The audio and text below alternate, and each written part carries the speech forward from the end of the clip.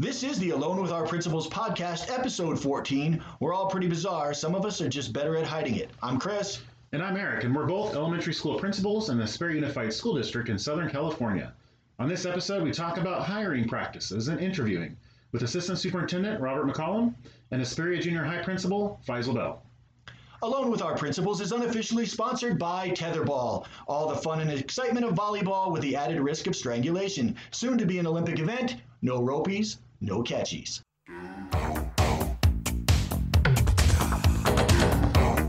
Don't mess with the bull, young man. You'll get the horns. You got a real attitude problem, McFly. You're a slacker.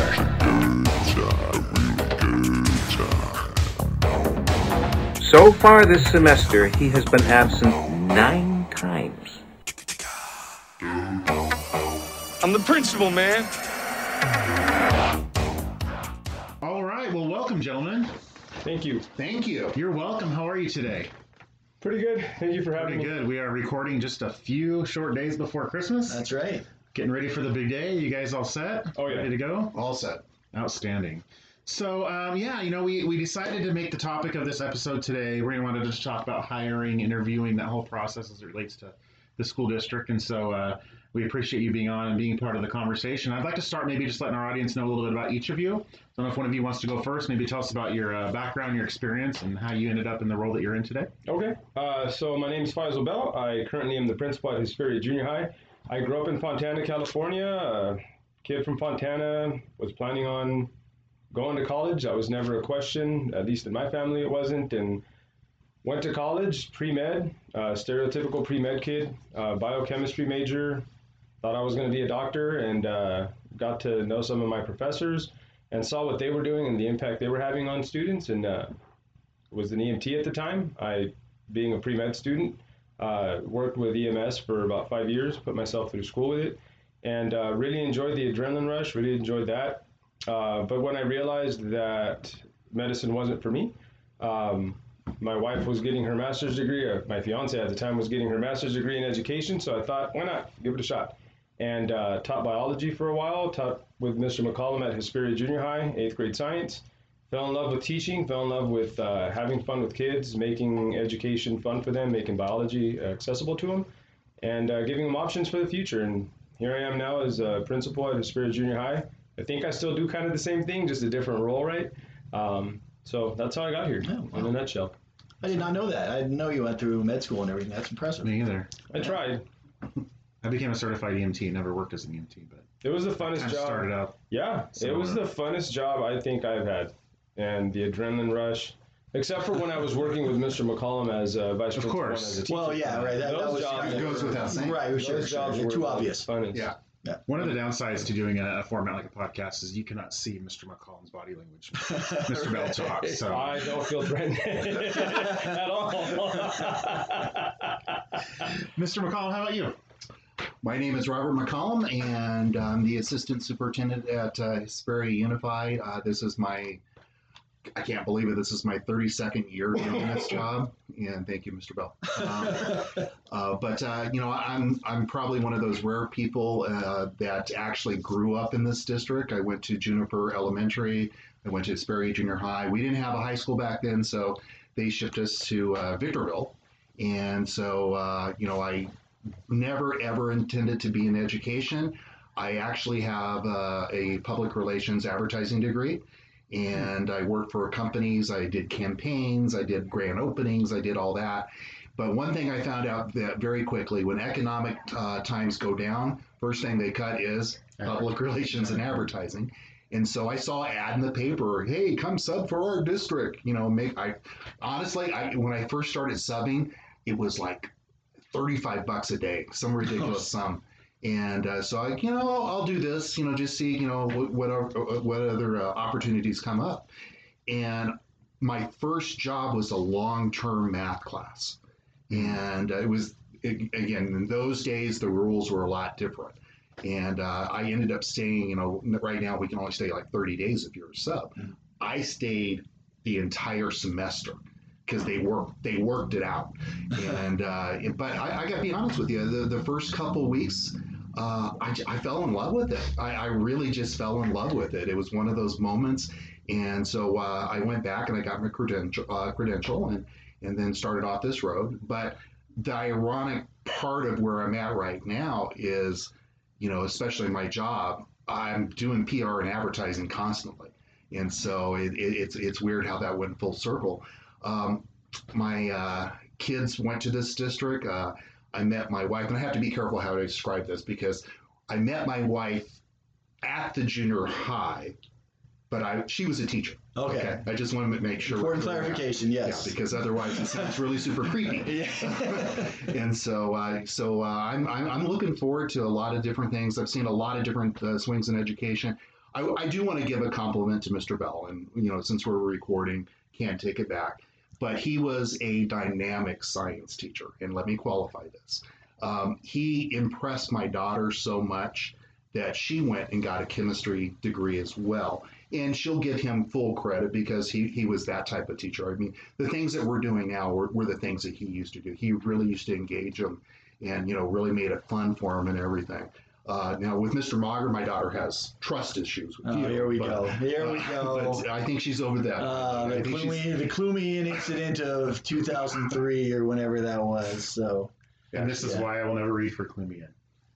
Oh, it's just, she still brings it up. She goes, remember when Mr. Mager, I go, it wasn't my fault. I read what was on the card. That's all the story anybody needs to know. She would have probably majored in English, but that's right, except for me. So, well, it seems to have worked out then, so I get partial credit. Yes, sir. For discouraging her away from a mundane profession like English. Actually, she does have an English degree. Oh, well, there you go. She's got a chemistry degree and an English. I don't know either because of you or in spite of you. I don't know if that works in my favor or against me, so we'll just go. Well, she still has a love of reading despite what you did. Despite you trying to kill it out. Even though it wasn't my fault. Well, look, I'm excited to have this conversation today, and I'd be remiss if I did not mention we also have with us our fact checker and technical advisor, Miss Carrie. Good morning, Carrie. Hello, gentlemen. Thank you for joining us today. Wake up and smell the coffee, Mrs. Bueller. All right, so with that out of the way, we're going to jump into what we like to call the quiz. And so we've got some questions we'd like to ask to help our audience get to know you gentlemen better. And so we've got a series of 3 questions, and we'll just kind of take turns asking. I'll start with the first one. And Mr. Bell, I'll start with you. Can you tell us maybe a funny or memorable story from when you were a student in school? I thought about this. My dad, I have to preface with a little bit of history. My dad's North African, right? And so growing up, I had different cuisine from his country. And so one of the recipes that he came home with and was like, you got to try this, right, is he wanted us to make fish burgers. Okay. And I had the look that you all have right now. When he came home excited about this, he was like, this is going to be awesome. You guys are going to love it. And I had that look Miss Carrie's giving me right now. I was like, I don't know about this, Dad. And so I was growing up at the time. I was the only child. My sisters were out of the house at the time. And so I'm helping my mom in the kitchen. And this was in the evening. We had to prep the fish for the next day so we could make the burgers. So I'm helping my mom prep this fish, right? And mind you, I had already showered. I had already gotten ready to go to bed. And so I figured, you know what? I'm going to help my mom out. I'm going to do what I got to do, help her out, make get the fish off the bones so we can cook it and do what we got to do the next day. Well, I did, and I went, washed my hands, went to bed, and the next day got up, got ready to go to school, got to school, and in about third period, I realized, oh my God, my hands still smell like the fish we were cooking the night before. And so I'm like nervous. I'm sitting next to other kids because we were all in rows in our desks, and I'm just like freaking out. I'm sweating. Kids are looking around like, what is that? I'm thinking, I'm making comments like it's coming from the hall, man. Like, I don't know what it is, you know? I go to the bathroom, wash my hands multiple times, and like it's just covered up. Like it's just soapy. And so I get home, and finally I'm like, what the heck is going on? Like, what do I do? And my mom, with her infinite wisdom, cut up some lemon for me, or limes, and made me wash my hands with lime, which was, I think, the trick. And to this day, I'm a big fisherman. I'm big on fishing. To this day, I use limes when I'm done fishing, just to have the bait fish smell. Doesn't necessarily kill the smell of the fish. It just makes it a little more palatable. Like you're smelling the entire dish. Live with rather- fish. Exactly. Yeah. Exactly. Stories in the So when's the last time you had a fish burger? That's been a while. High school. So pretty much ended there. High school. That's right. That I would rather what are the little lobster cakes at restaurants? Lobster cakes, Yeah. crab cakes, Yeah, along those exactly. lines. Good stuff. All right, Robert, how about you? Memorable or funny story from when you were in school? Well, I was a little bit mischievous in school. No. And I typically would get other people in trouble. And then I would step back and, play Mr. Innocent. He still does that at our management meetings. Well, I do, so that really. hasn't No, changed at all, it's right? pretty important. He's the straw that stirs the drink. You don't want to sit next to me in a management meeting because I will get you in trouble. I am the poster child for ADD. I mean, I'm not going to lie to you.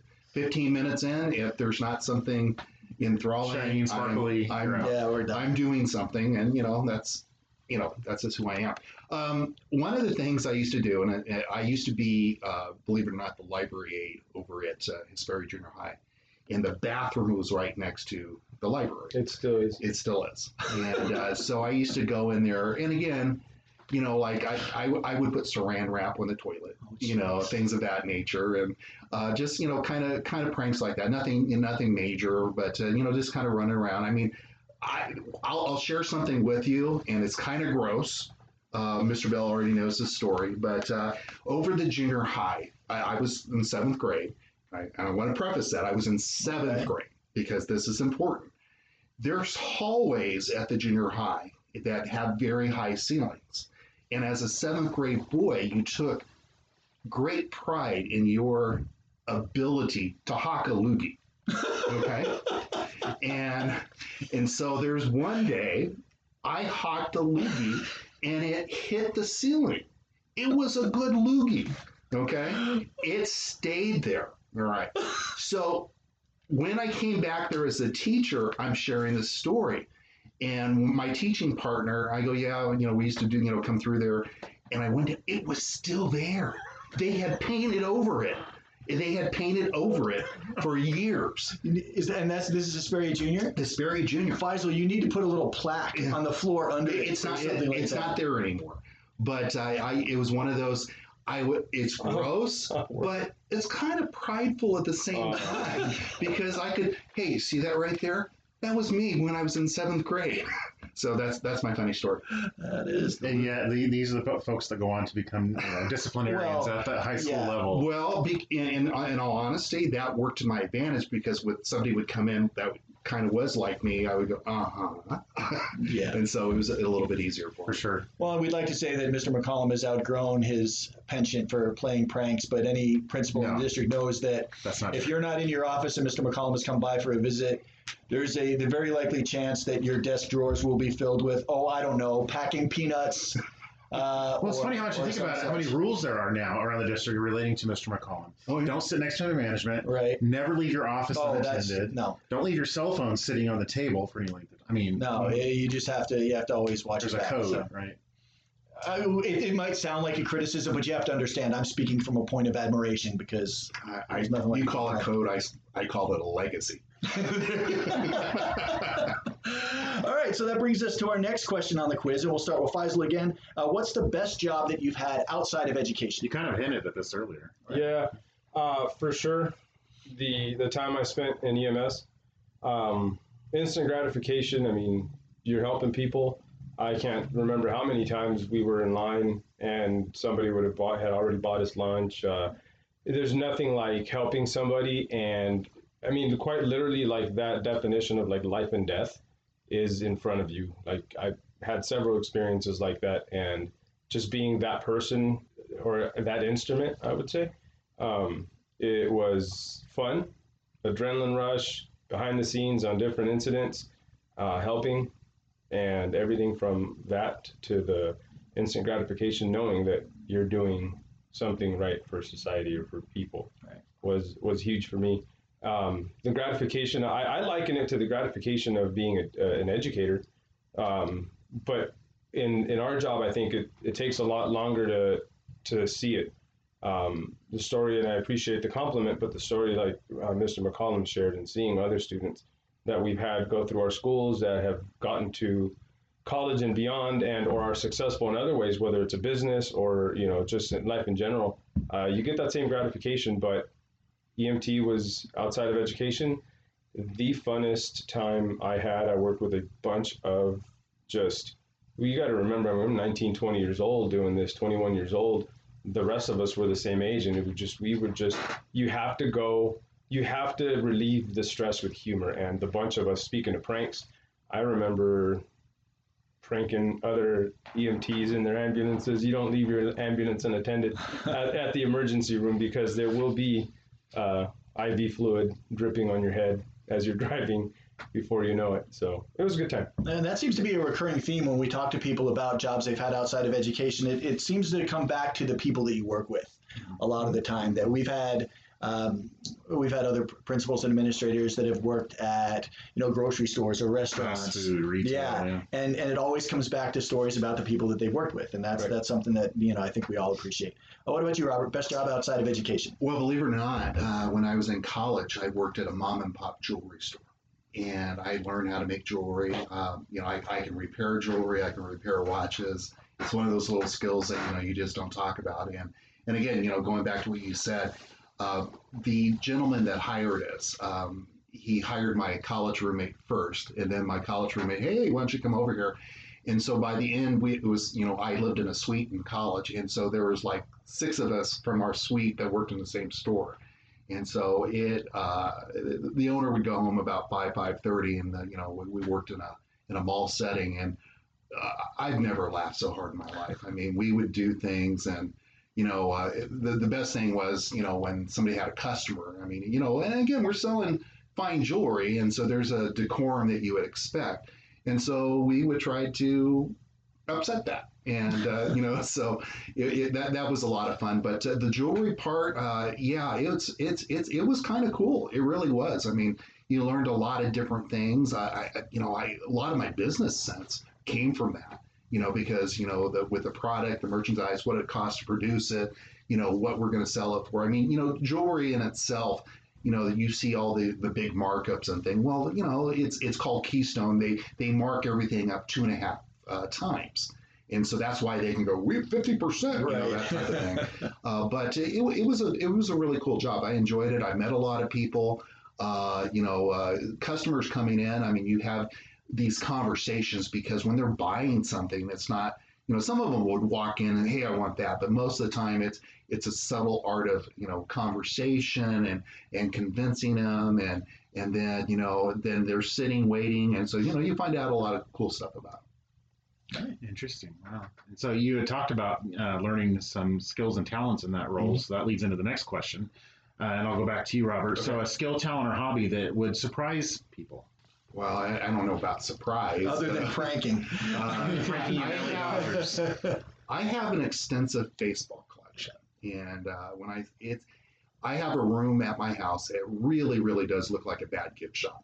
Yeah, I mean, I have Hall of Fame balls. I probably have about 60 of those. I have a bunch of Dodger baseballs that were signed. I have bats, I have cards, I have helmets, I have jerseys. My girls are kind of interested in it, but I don't think they understand the magnitude of what I have, because the collection is pretty, pretty extensive. And so, unfortunately, during the pandemic, that's completely stopped, because I would go out and get autographs from different players, and they would go to shows, and that's all, grinded to a halt. I hope it, kind of continues. But with that being said, scarcity is good, because right. The value of your items go up quite a bit. And so it's kind of fun. My team, the Dodgers, did win over...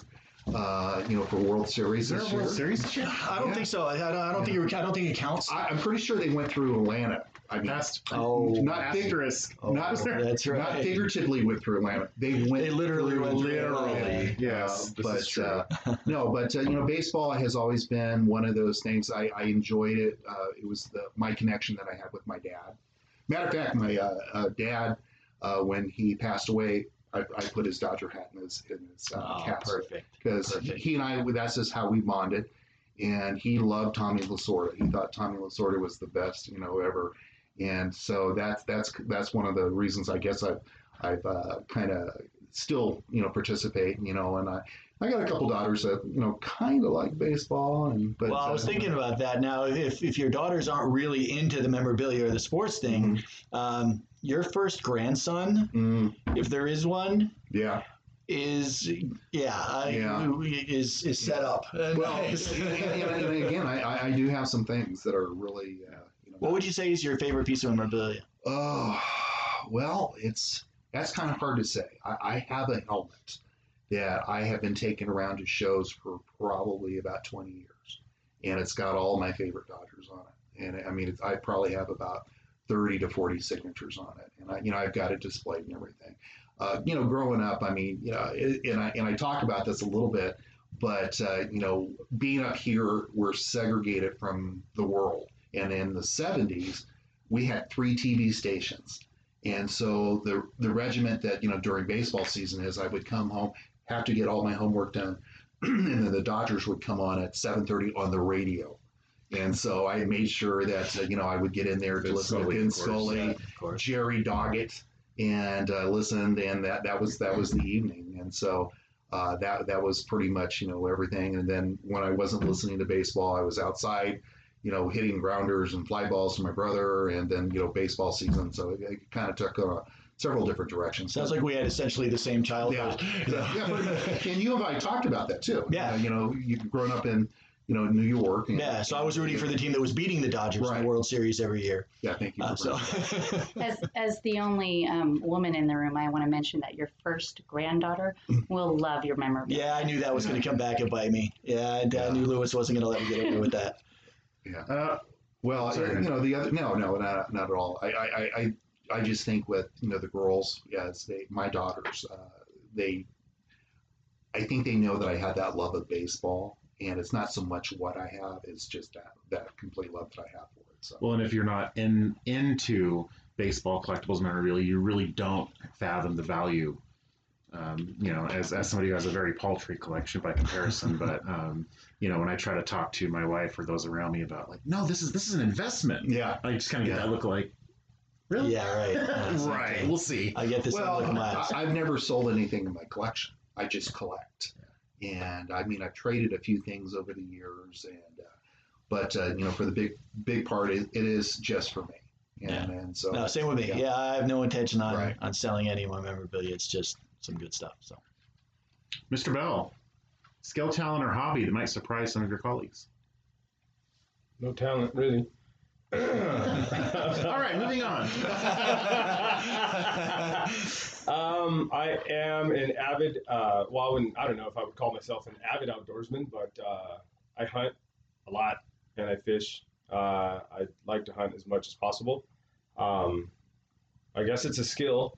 I'm pretty proud of the fact that I think I can look at an area, know what I want to hunt, and based on just kind of background knowledge and knowledge of the species that I want to hunt, I can pretty much look at a spot and know, is it deery, is it not, is there going to be game out there, is there not? A couple of times I've taken my daughters out hunting with me or just scouting, and I can, out here behind where we are in the Apple Valley area, I can look at areas and get to them and find deer track. You don't always find them because they're, prey species, and that's just kind of their nature, but hunting, outdoors, camping, but mostly hunting and being outdoors, I would say is a bit of a passion. I like going out by myself, which is a little different than usual, but being out there, being in nature, solitude, just kind of alone with your thoughts, is refreshing, but that's something that I do have 2 daughters, 2 lovely young ladies that partake in the activities as well. They hunt. But I think kind of like Robert just mentioned with regards to baseball, I don't know that they're passionate about it. My oldest, a little bit more so than my youngest, but they have a couple of stories where they have had to help me process the hunt or the result of the hunt, right? And so they can tell you stories, but they're out there hunting with me every once in a while. I've never hunted, but I recently got hooked on this Netflix. It's called Meat Eater.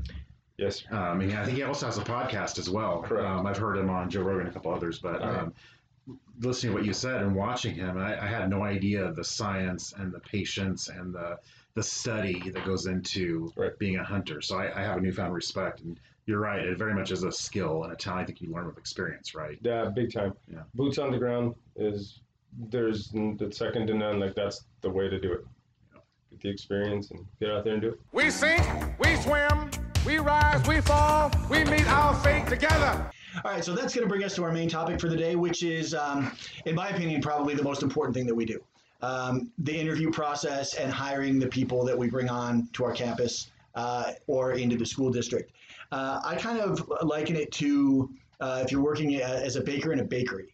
You can be the best baker in the world, but if the ingredients that you're getting aren't top quality, it doesn't matter how talented you are, your product is only going to be so good. Thanks a lot. Now I want a donut. Yeah, sorry. I want to bake good. You know what? I intentionally didn't use a sports analogy for a change. And so we're going to the bakery analogy. But, as a leader or a principal or site administrator, district administrator, you can be the best leader in the world. You could be an expert at culture, curriculum, but if your hiring practices are poor, your school's only going to be so effective. So we wanted to get your thoughts on what you're looking for during the interview process, the priorities that you have, and so on and so forth. And just to establish, maybe a level of credibility as administrators in this district for an extended period of time, you both have had extensive experience in interviewing, screening applications, hiring, and maybe in some cases having to let go somebody who wasn't quite a fit. So as a secondary, and that's where I've been most of my career. I mean, I've hired, and I was trying to put a number on it. And some years, like there's one summer I hired 27 teachers, and so over the years, I've been doing this since 1996 as far as an administrator. I probably have hired, close to 300 people, and then classified, a fair amount there as well. I got to a point because we all get regimented in how we hire people, what we look for.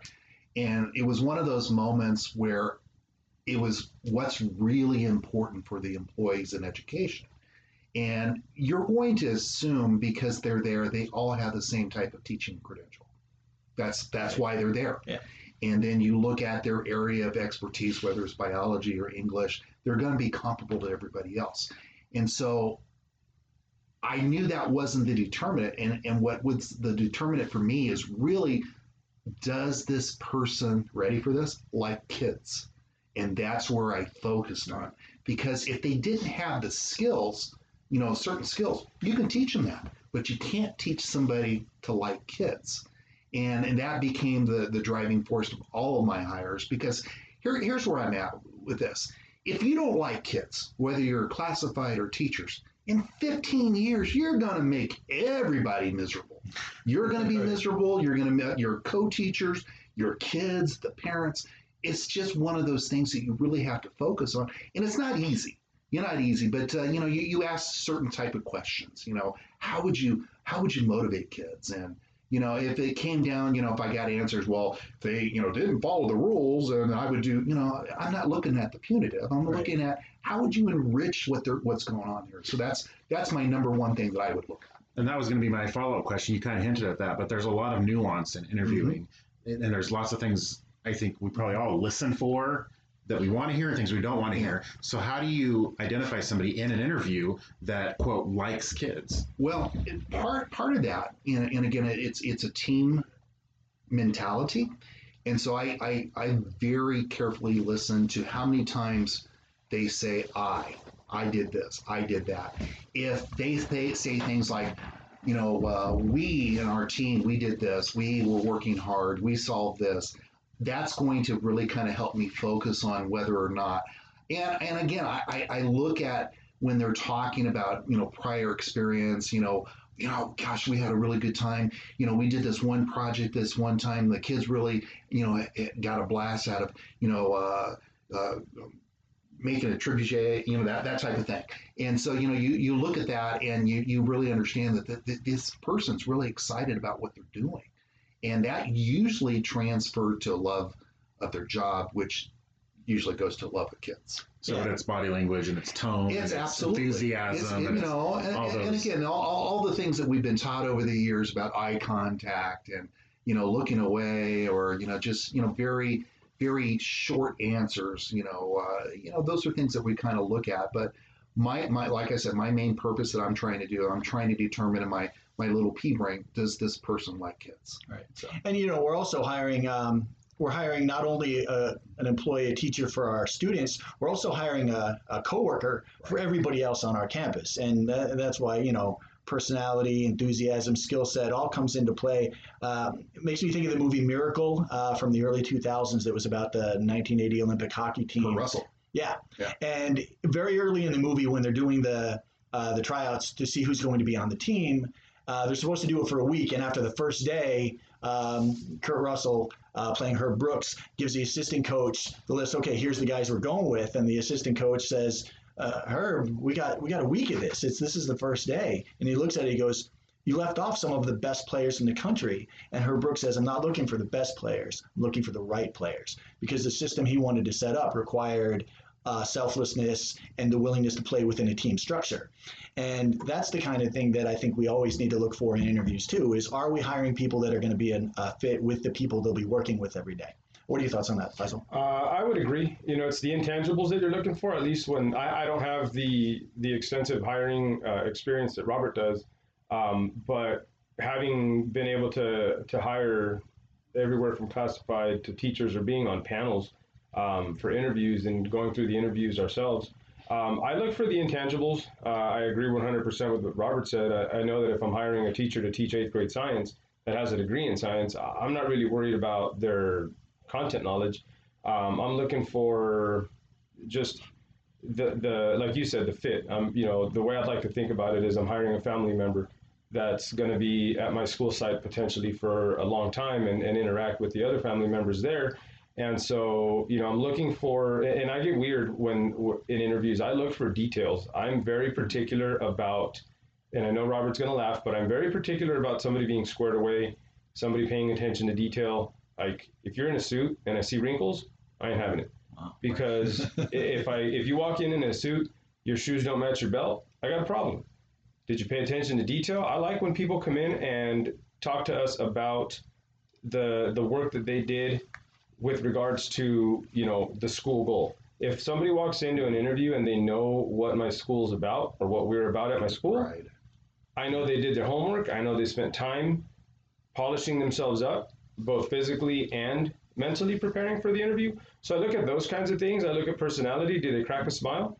Can they loosen up in the interview? I know not everybody interviews the same. Some people get nervous, but those are some of the things that I look for because like Robert said, and again, I agree, if I can hire somebody that doesn't necessarily have all of the skills that we're looking for in education right now as in new teachers, but we can give them that there's training for that, right? That we can teach, right? And so it's the intangibles, I think, that, reading between the lines when people talk, when people say things and the way they respond to, what do you do if a kid doesn't want to comply with you? If the kid's not listening, if the student is being defiant, how do you deal with a parent who's angry? Or you can pick up that and I like what Robert said with regards to I and we, and you hear it all the time. People like to use the word I. How much do you use I? How much do you use we? Is it a team? Is it? And so those are, and I think hiring, it's probably the most important thing we do as administrators in education, because you're hiring somebody that you're about to put in front of, at the secondary level, potentially 200 and some odd kids. And you multiply that by however many years, that's thousands of lives that you're hiring somebody for. Yeah, and I think that kind of leads into the next point that I wanted to talk about too, is that sometimes I know administrators, and I've fallen into this trap myself once or twice, is that you don't always see every position as being equally important. I've heard phrases used like, well, during interviews where, this is only for a such and such position or whatever. Figuring that, okay, if you're hiring for, and I'm not saying that this is the right way to do it, but if you're hiring a principal, well, that's one thing. But if you're hiring, I don't even want to I didn't want to signify anything. Another position. You might not put as much importance on that. Thoughts on that? I know that I've been burned on it too because back to the bakery analogy, it only takes one bad batch of blueberries, and or it's one negative person can have quite an impact. And I agree with you, Chris. I mean, I over the years, I've really prided myself with hiring the best people. But every once in a while, I hire somebody that isn't the best person, and it takes so much work because the impact on their bad behavior sometimes, or it affects everybody, and so you got to be really careful with that. And looking at the bigger picture here, we're all working, and it is Mr. Bell said it's like a family over there. But even with the family, every once in a while, somebody goes off the reservation. Right. And but as they do that, your intent is to help them more than anything else. It should never be punitive. You're not trying to do that. You're just trying to enrich them. And sometimes you have tough conversations. But you're looking at the group mentality, the group focus. What are we trying to do at our school? And it is important that you get that right person in there because it does just take a few people to really kind of overturn the apple cart.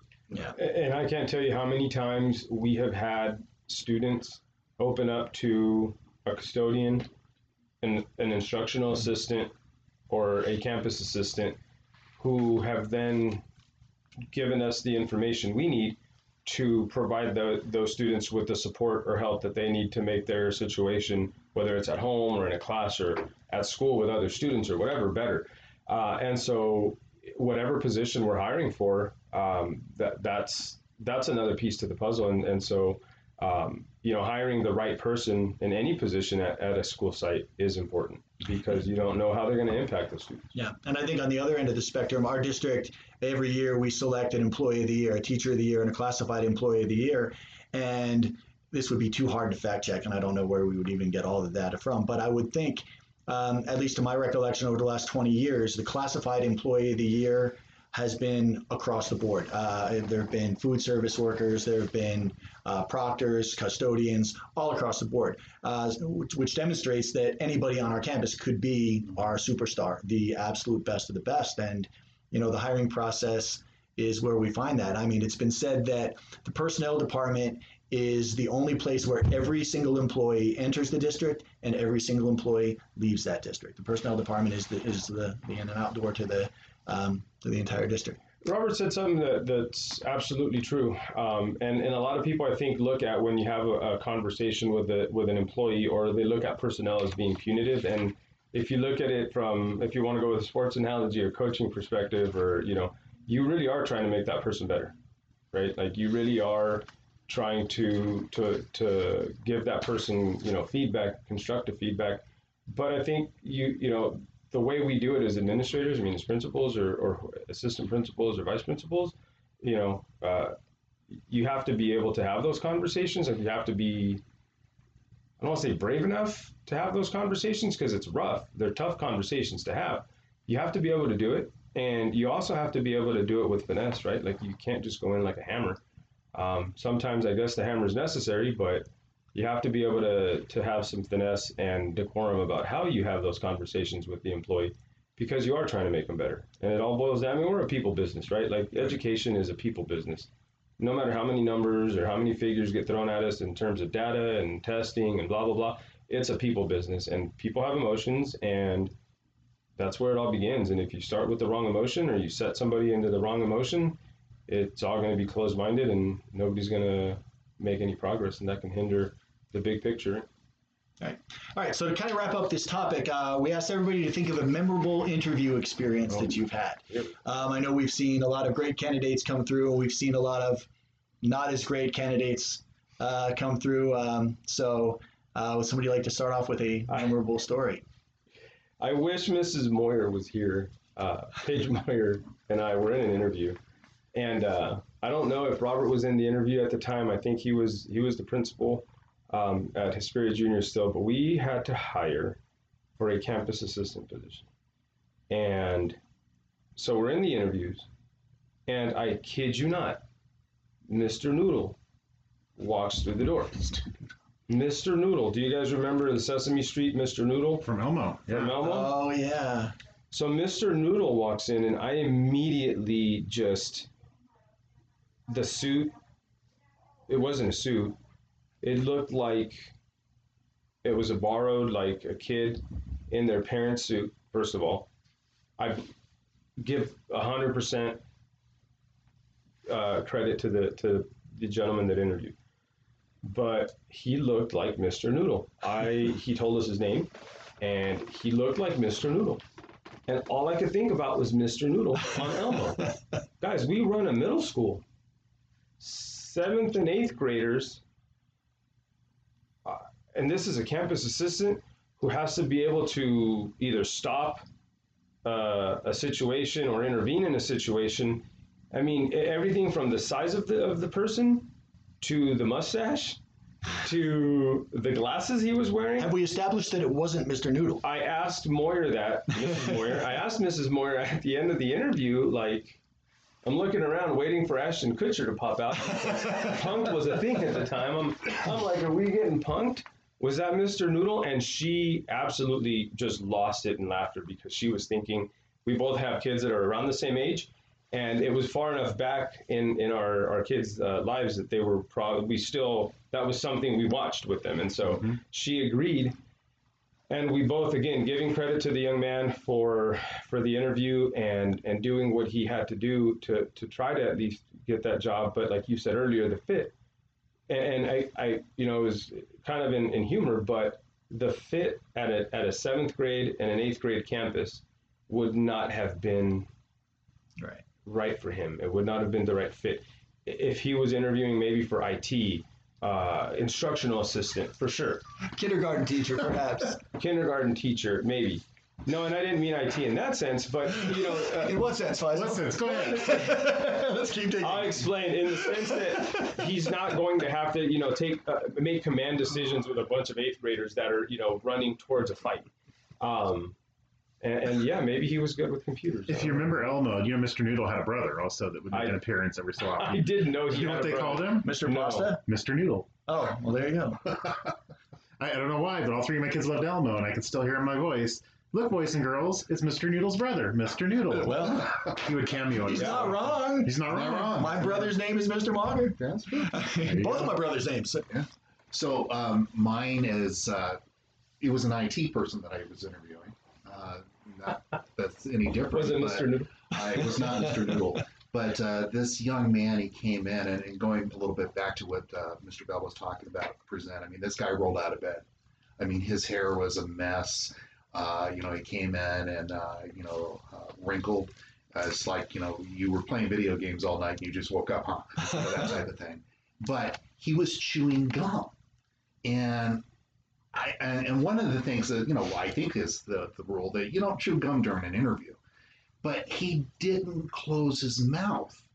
And so all I saw was this white piece of gum going around like a white shirt in a dryer. And that's all I could focus on. That's a great analogy. That is beautiful. And it kept on going around and going around. And this guy, he had some qualifications. But it's just, that's all I could see. It's like, choom, choom, choom. And so, I didn't hire him, but it's just like one of those things with, did anybody ever tell you not to chew gum in an interview? So, all right. Eric? I'm going to let you go first because I think the mine is going to segue nicely. Okay. All right. If you're going to tell the story, I think. Yeah, you know the one that I'm going to tell because this directly relates to Eric being hired into our district. So this would have been way back. We were hiring for a 4th grade position. The teacher in that position had just been promoted to assistant principal. So we were filling that position mid-year. So we're in the interview panel. There's 3 of us. It's me, Jovi Yankaskis, and Alan Giles. 3 people that really shouldn't be sitting within proximity of each other in any kind of decorum just because for reasons we talked about earlier. ADD and humor being the 2 of them. So we'd interviewed several candidates, and then this gentleman walked in. He was wearing a 3-piece suit, which is a plus, except they were 3 pieces from 3 different suits, which is a minus. He was also wearing a pair of Converse Chuck Taylor high tops in a bright green color. And I will never forget this. His face was somewhat triangular, and he had a shock of curly hair. He was a character. And then he spoke. His voice, if you've ever watched one of those old black and white Frankenstein movies, it was the voice of the Igor, the assistant. So, well, when I want to teach in a classroom, it's, and no matter what question we asked, he tied it into his mother, who was also a teacher. So we said, what are some of your reading strategies? He was like, well, my mother was a teacher, and in her classroom, she'd have posters of Old Yeller, and it was so inviting. And, you know, every question just related to mom, and it was like either Norman Bates or Sigmund Freud in the interview with us. So at some point in the interview, Jovi just quietly slid a note over in front of me, and all it said on the note card was, "Oh my God." And nowadays we just text each other those Right, things, now we would just be texting back and forth. But no, he was just such a character, and we didn't take him for the position, so we thanked him and said, all right, don't call us, we'll call you, basically. And then the next candidate coming in was Eric Land. So Eric comes in and sits down, and the first question Alan asks him was, so was your mother a teacher? Which Eric didn't get, but broke us into tears at that point. So basically, Eric had an easy act to follow, and here he is, principal in the district. And so I feel like I owe my career in Hesperia Unified to Norman Bates. Yeah, he was and I don't remember his name. I mean, it's not that I wouldn't say it anyway. But he was so incredibly bad that I looked like a star. Oh, yeah. I couldn't go wrong. As long as I didn't refer to my mom, I was in. He was and so, you know, the story I did want to tell was very recent. So to avoid the risk of insulting a listener, I think I was going to piggyback off of that, because that probably for me was my most memorable experience being on the other side of the table, because the first question was something about my mother. And, you know, those of you that know Mr. Giles and Miss Yankaskis and Mr. Maugre, it was quite a trio to be interviewing with at the time. And so they're giggling and laughing. And then the second question, my email address, which it still is, by the way, my personal email address, referred to baseball. And so the second question by Mr. Margo was, what's your favorite team? And of course I said, you know, the Atlanta Braves. You got that one wrong. He stands up and holds out his hand and says, we want to thank you for coming today. Have a nice day. That's right. So in one sense, I'm thinking, oh my gosh, I'm already off the rails. But in another sense, it also kind of put me at ease, because it was a very fun, relaxing environment. And something I noticed that's a consistent thing in this district is the way, you know, we hear that all the time from candidates. Like, they interview with us and they love it, because there's just an atmosphere, there's a tone, there's a culture to our process. So that still was my most interesting. And then getting hired on the spot, like I didn't leave the building. I left the building with a job that day. But because, you know, I don't know if it was because I was just so good or Norman was just so bad that they thought, oh my gosh, this may be as good as it gets. and to be fair, I hope Norman is doing very well. I hope he got a job and is living a fruitful life. It was just one of the most bizarre experiences. I mean, yeah, it's almost like an Ashton Kutcher thing. It's like between the suit and the tennis shoes and the voice, it's like, this has to be by design. But yeah, it was a very unique experience. Maybe they lost a bet. I'm the principal, man. All right, so that brings us to our last segment of the day, and this is what we like to call our extra credit questions. This is kind of a fun, lighthearted way to think of things in a creative way, and I have to give credit where credit is due. You know, Chris is our creative mind behind the majority of these, and I think he's got a good one for us today. Yeah. So, you know, everybody's seen Wizard of Oz, right? No. You know, when you think you've got something that's totally relatable, everybody can identify with something in this question, and then you invite Mr. Bell in. Right. Writing the question, you know, I was thinking, all right, we want to do we're talking about interviewing and hiring, so let's set up a scenario where we're in a certain fictional context. Who would we hire? So I'm going through a whole list. I'm thinking Friends might be interesting, but not everybody's seen universal. Friends. Have you seen Friends, Mr. Bell? No. Okay, this was good. You were going to win. I was out of luck either way. Isn't this the part where you stand up and shake his hand? Yeah, exactly. Thank you so much for coming today. So I was thinking Friends, thinking Big Bang Theory, thinking Happy Days, all these things that are kind of well known, but a little bit niche. let's say. So I thought, all right, what's one scenario that nobody has possibly ever not seen? And it's like The Wizard of Oz. Absolutely. So we sent this out to Robert and Faisal just to kind of let them know what's going on. Within minutes, I got an email back saying, dude, I never saw The Wizard of Oz from Faisal. I'm there. You're joking, right? And then Eric, I texted that Eric, could you believe Faisal's never seen The Wizard of Oz? His response was, is he serious? I'm there, I think he is. So anyway. And so we're like thinking, well, he's got time, right? Yeah. Well, okay, but going with that, by that time I was like, no, I'm not going to watch it. Like in my mind, I thought maybe I should watch it, and then I decided, no, I'm going to hold out. Like I'm not going to watch The Wizard of Oz. I'm just going to fake my way Just through because- a podcast episode. No. So I was resourceful, sir. I went online and I found the Wizard of Oz for Dummies website, and so I read what the different characters were and did and whatnot. And so I'm ready to go. So we're going to see how this goes. So let me set this up. So being that this is a podcast about interviewing and hiring, all those things. So for this question, each of us is the principal of Emerald City Elementary School. # Go Wizards. And we are going to be hiring 4 employees today. So you're going to be hiring an assistant principal, an admin secretary, a teacher, any grade level you choose, and 1 classified employee of your choosing. All of the characters in The Wizard of Oz are fair game. They're applicants for all of your positions. So the question is going to be, based on the pool of applicants, who would you hire and for which job? So would anybody like to go first? I will go first. All right, Since Robert, I what do you actually got? watched the movie, I worry about people that don't watch movies. It really does. I don't know. Let's start off with the AP. Sure. So I'm going to hire the wizard. And when I say the wizard, I'm not talking about the glitzy. I'm talking about the man behind the curtain. Okay. Because the man behind the curtain, as we know, is your AP. Because they're out there making you look good. That's perfect. And so they're pulling all the strings, they're doing all the other stuff, and the principal goes, "Look, I'm the mighty." Absolutely. So It's so true. yeah. And it's funny. So I'm reading off my notes here. I'm going to jump in because for my AP, I chose the wizard. And this is what I wrote down because I can't remember this stuff, so I have to write it down. There's a scene in the movie, and I'm not sure if it's in the book, but it's in the movie after he gets discovered, and it's really Captain Marvel who shows at the beginning of the movie. And there's a line in there when he was telling his story, and Dorothy asks him, "Were you scared?" And the response from the wizard was, "You're talking to a man who laughed at death, sneered at danger, and chuckled at catastrophe. I was terrified." That's right. And so I thought about, in the role of an administrator, an AP, having to put on a brave face and having to deal with some of the most difficult, challenging situations. And, courage is not the absence of fear, but it's being afraid and doing it anyway. So I thought of it that way, that, being the person behind the curtain, but also being able to laugh in the face of fear, even though you're terrified, and represent your school in that way. I thought that made the wizard a good candidate. Quick fact check correction. It's Professor Marvel. Captain Marvel is somebody completely different. Yeah, I wrote Professor Marvel. Professor I just said it Marvel. wrong. All right, so well, let's do it this way. Since you both talked about your principal, Faisal, who's your assistant principal? Who's your assistant principal? All right, so I went with a VP or an AP, but I put the Tin Man.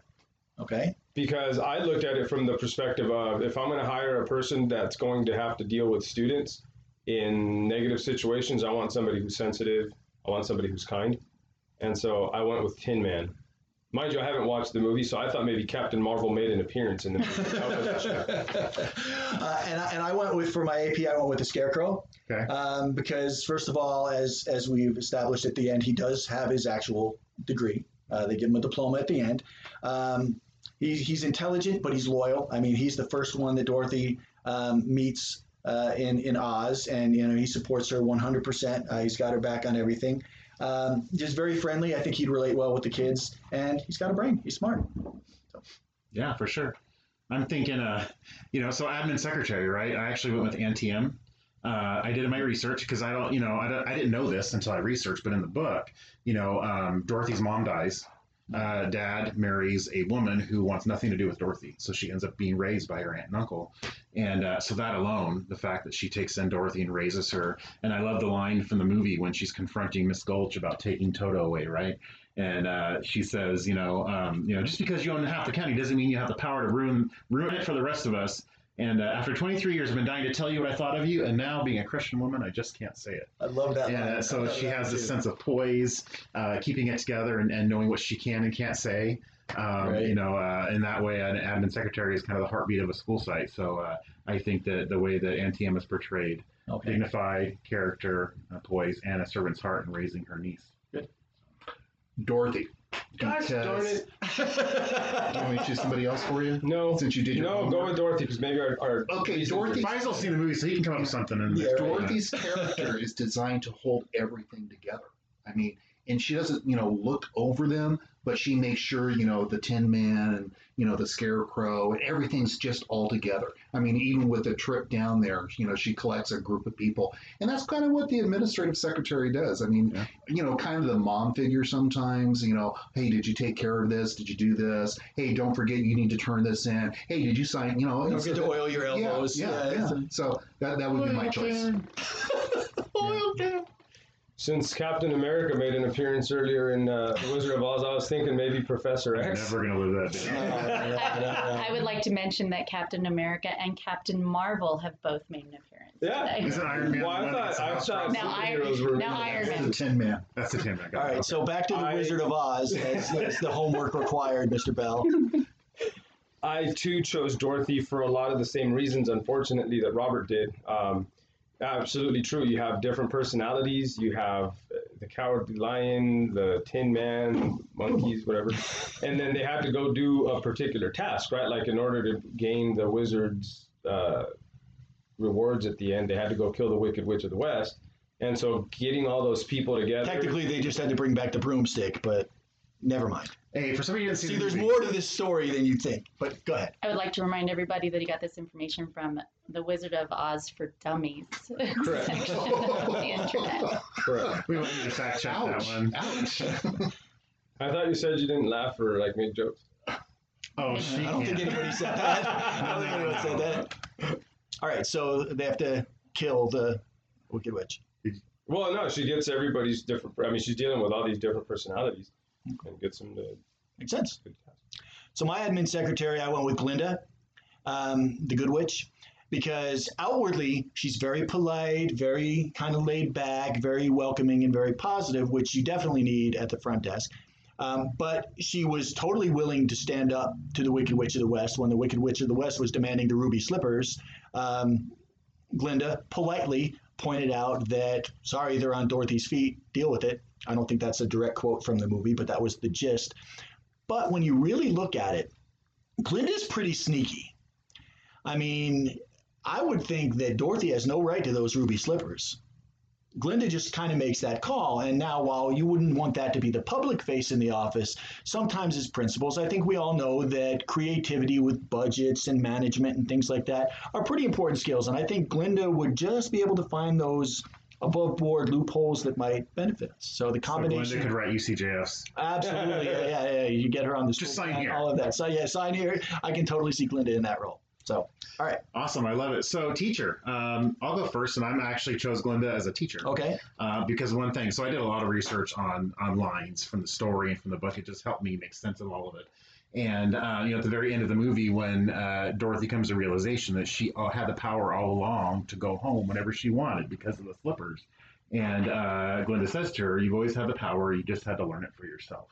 And I immediately thought of, I'm going to get really deep here for a second.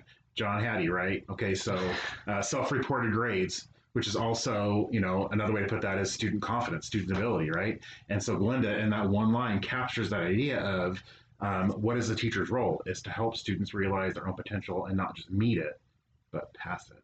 And so by, that idea of you had to learn for yourself, you had to figure it out for yourself, and sometimes you got to go the hard way to get there. But Glinda really showed that ability to build efficacy and build student confidence in the way that she led Dorothy. John Hattie and Glinda. You never know what you're going to find. John Hattie or is it Captain Hattie? Captain Hattie. The Mad Hatter? There you go, the Mad Hattie. Mad Hattie. You never know what you're going to get here on Alone with Our That's right. Principals. Box of chocolates. All right, Robert, Oh, teacher. You know what? I spent way too much time thinking about this. The Tin Man. Okay. Hear me out. Tin Man, before he became the Tin Man, he was a woodsman. I'm a secondary administrator. He's got 2 credentials, metal shop and wood shop, okay? And I would choose him because in his evaluation, I can see myself writing things, you're a little bit stiff up there today. No. Or, you got to have heart.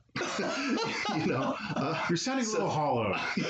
Yeah. And so, that would be the fun part of doing that. But I think, but also, the Tin Man had some really nice pieces of advice for Dorothy. And, if you go through the movie and listen to it, and I can totally see, in him in, woodshop going, measure twice, cut once, those type of things. And so, I think it would be just a great person to have on your staff.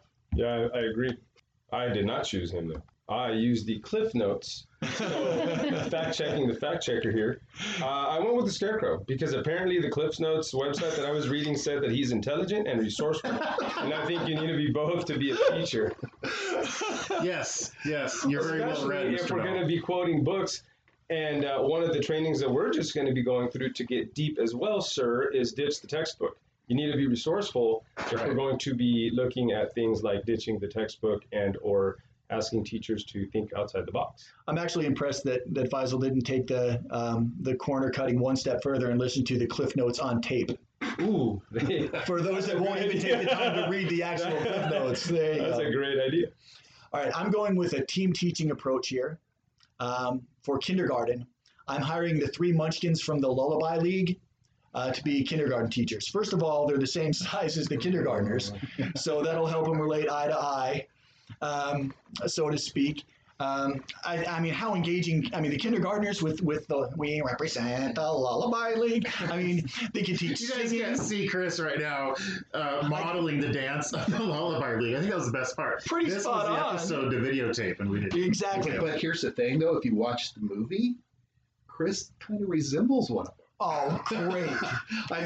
Obviously he's tall, but if you go down, because he has a little goatee. If you remember the movie. The Lullaby League are the girls. Oh, I thought you were talking about the No, the Lollipop Guild is the guys. The Lullaby. So you don't get this in the Cliff Notes, Bell. Yeah. He watched the movie and didn't know, so... It's an easy mistake to make. All the L's, the alliteration. So Yeah. anyway, so I've got the 3 Lullaby League Munchkins as my team teacher. So is there a reason why you went with the Lullaby League instead of the Lollipop Guild? They were better singers. Okay. And the one, and okay, if we're going to be completely transparent here, I thought about both, but when you look at it, one of the 3 Lollipop Guild guys with the one holding the big giant sucker always creeped me out from the time I was a little kid. So that kind of... It's very personal for you. If he scared me, he's going to scare kindergartners, but there was nothing threatening about the Lullaby League. That's basically it. So, all right. So, what does that leave us with? Classified. We were asked to choose a classified employee and who we would choose. I think I've gone first last couple times. Who wants to jump in here for classified? I'll start this one. For my proctor, hiring the Wicked Witch of the West. Stay with me. So you just said a Munchkin with a lollipop would scare kids, but you're going to hire a Wicked Witch to proctor. Hear me out. Okay. I'm still going to have 5 or 6 of my regular proctors, right? I'm not hiring all Wicked Witches. God, they're showing me a picture of the lullaby. We got to do a side by I'm side. not wrong. No, Okay. So when we release this episode, we'll do a side by side. For those of you that have not been motivated to check out our Alone with Our Principals Facebook page, I think you might want to follow us at this point. Oh yeah, you're going to see some follow up. Anyway. So proctor, Wicked Witch. go Yes, ahead. the Wicked Witch is going to be my proctor for a couple of reasons. Yes, I wouldn't want her necessarily intervening, but one of her classic lines from the movie is, "Hey, Scarecrow, you want to play ball?" Now, sure, she was talking about a giant ball of fire to burn him with, but I can see her saying, "Hey, 5th graders, want to play ball?" and then just bouncing a kickball back and forth with them.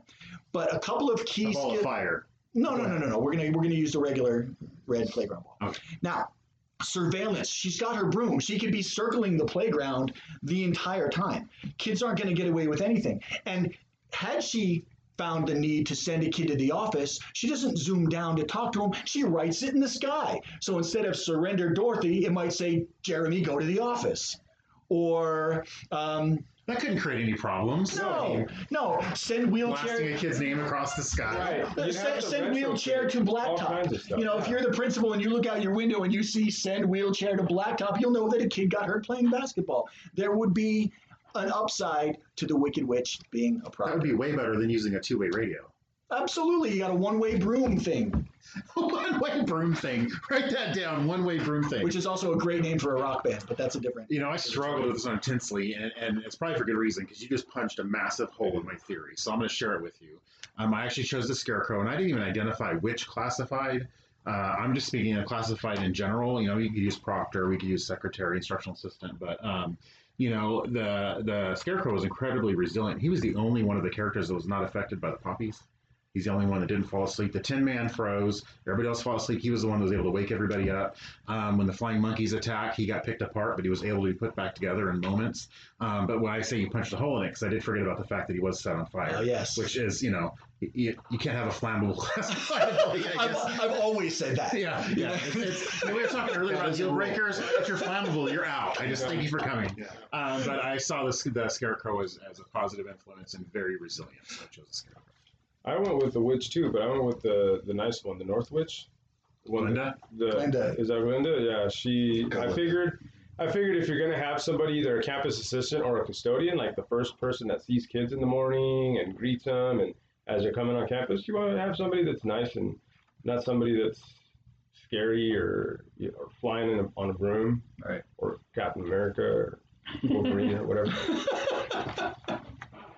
All right. Mine is, again, going back to secondary, the Flying Monkeys as campus aides.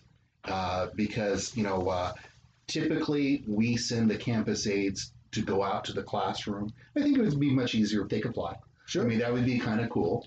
And then, you know, I would just love, you know, as they're going out, I would love to hear the that would just be great. You know, I think it sets a tone.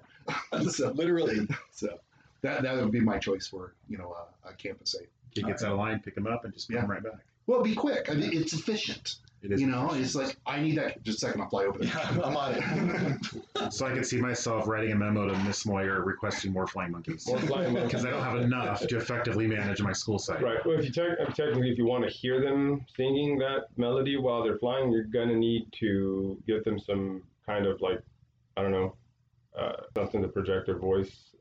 Flying monkeys with megaphones. You're gonna have Flying monkeys, to retrofit the witch's broom with some kind of smoking device so that you can actually ride up in the sky. Well, I don't know how she did it, but she that's part of the process. I mean, I think it's just inherent in the broom that she has. All right, gentlemen. Well, thank you very much. That was fun as always. Trip down memory lane or the Yellow Brick Road, as it may be. Nice. Nicely done. So I want to thank you both for being with us today. This was a lot of fun, and you know, a great conversation about the interviewing and the hiring My process. takeaway learning was I had no idea how far the For Dummies, you know, how far that stretches. I mean, they actually have Wizard of Oz. I mean, they have a For Dummies for anything, apparently. If you're a ventriloquist, they have one called Dummies for Dummies. That was free. I thought they were called mannequins. What's that? I thought they were called mannequins. Dummies, kind of derogatory term. That's a different thing. Marionettes. Marionettes. But those are the ones with strings. Gotcha. Can't be funny and be the principal of a prep school. All right, and that brings us to our fact check for this episode. So we will turn it over to the wonderful and talented Carrie Lewis. Talented even, I like it. Okay, so I have, since it keeps coming up at different podcasts with different guests, I have from WikiHow, how to get fish smell off your hands. And so also to help Faisal, just in case he needs another method. Does it step one, don't touch fish? That's probably the best way to do that. Abstinence. Yeah. Okay, so according to WikiHow, there are many home remedies for removing fishy odors from your hands. You can mix up homemade cleaners using vinegar and lemon juice or baking soda and water. You can also scrub your hands with toothpaste. Finally, you can rub your hands on stainless steel appliances to absorb the smell from your skin. You just see myself standing there rubbing the stove. What are you doing? I'm trying to get the fish smell up. I'm just doing it for the halibut. That's right. Nice. I like that. And then we also talked about Mr. Faisal Bell's knowledge of the Wizard of Oz, or lack thereof. Sorry. lack of. And so he was talking about how he had done the Wizard of Oz for Dummies, and then he changed, I believe, to Cliff Notes on the Wizard of Oz. But we actually did find a Wizard of Oz for Dummies Freudian Wizard of Oz blog. So if you want to get that information, so you can be on the same page with Mr. Faisal Bell and maybe understand some of the things he commented about during our episode, you can go that direction. And then the last one requires a little bit of support from the singers of this podcast. I have the song that Mr. Robert McCollum talked about, where he said the Flying Monkeys was singing this song. Please sing it. Oh. Thank you so much for that. It's actually the Soldiers that were singing it. And Also that's makes it. an appearance on a Metallica song. I want to say Harvester of Sorrow from back in the day. Do we always fact check our... Right. I know. I always put us in a place to like fact check the fact check, right? But Correct. we can leave that one hanging. Maybe somebody on Facebook can fact check for us. Harvester of Sorrow, Metallica, the Wizard of Oz Soldiers. And it starts the song. Perfect. All right. Well, thank you, everybody, for listening. As always, we encourage you to take a minute to rate, review, or subscribe to Alone with Our Principals on Apple Podcasts, Spotify, Stitcher, Podbean, Amazon Music, or basically wherever you get your podcasts. Thank you, everyone, and we'll see you next time. Bye. Don't forget to check out our Facebook.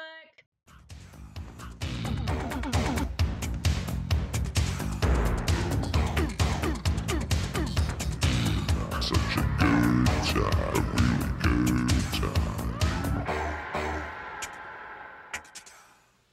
You're still here? It's over. Go home.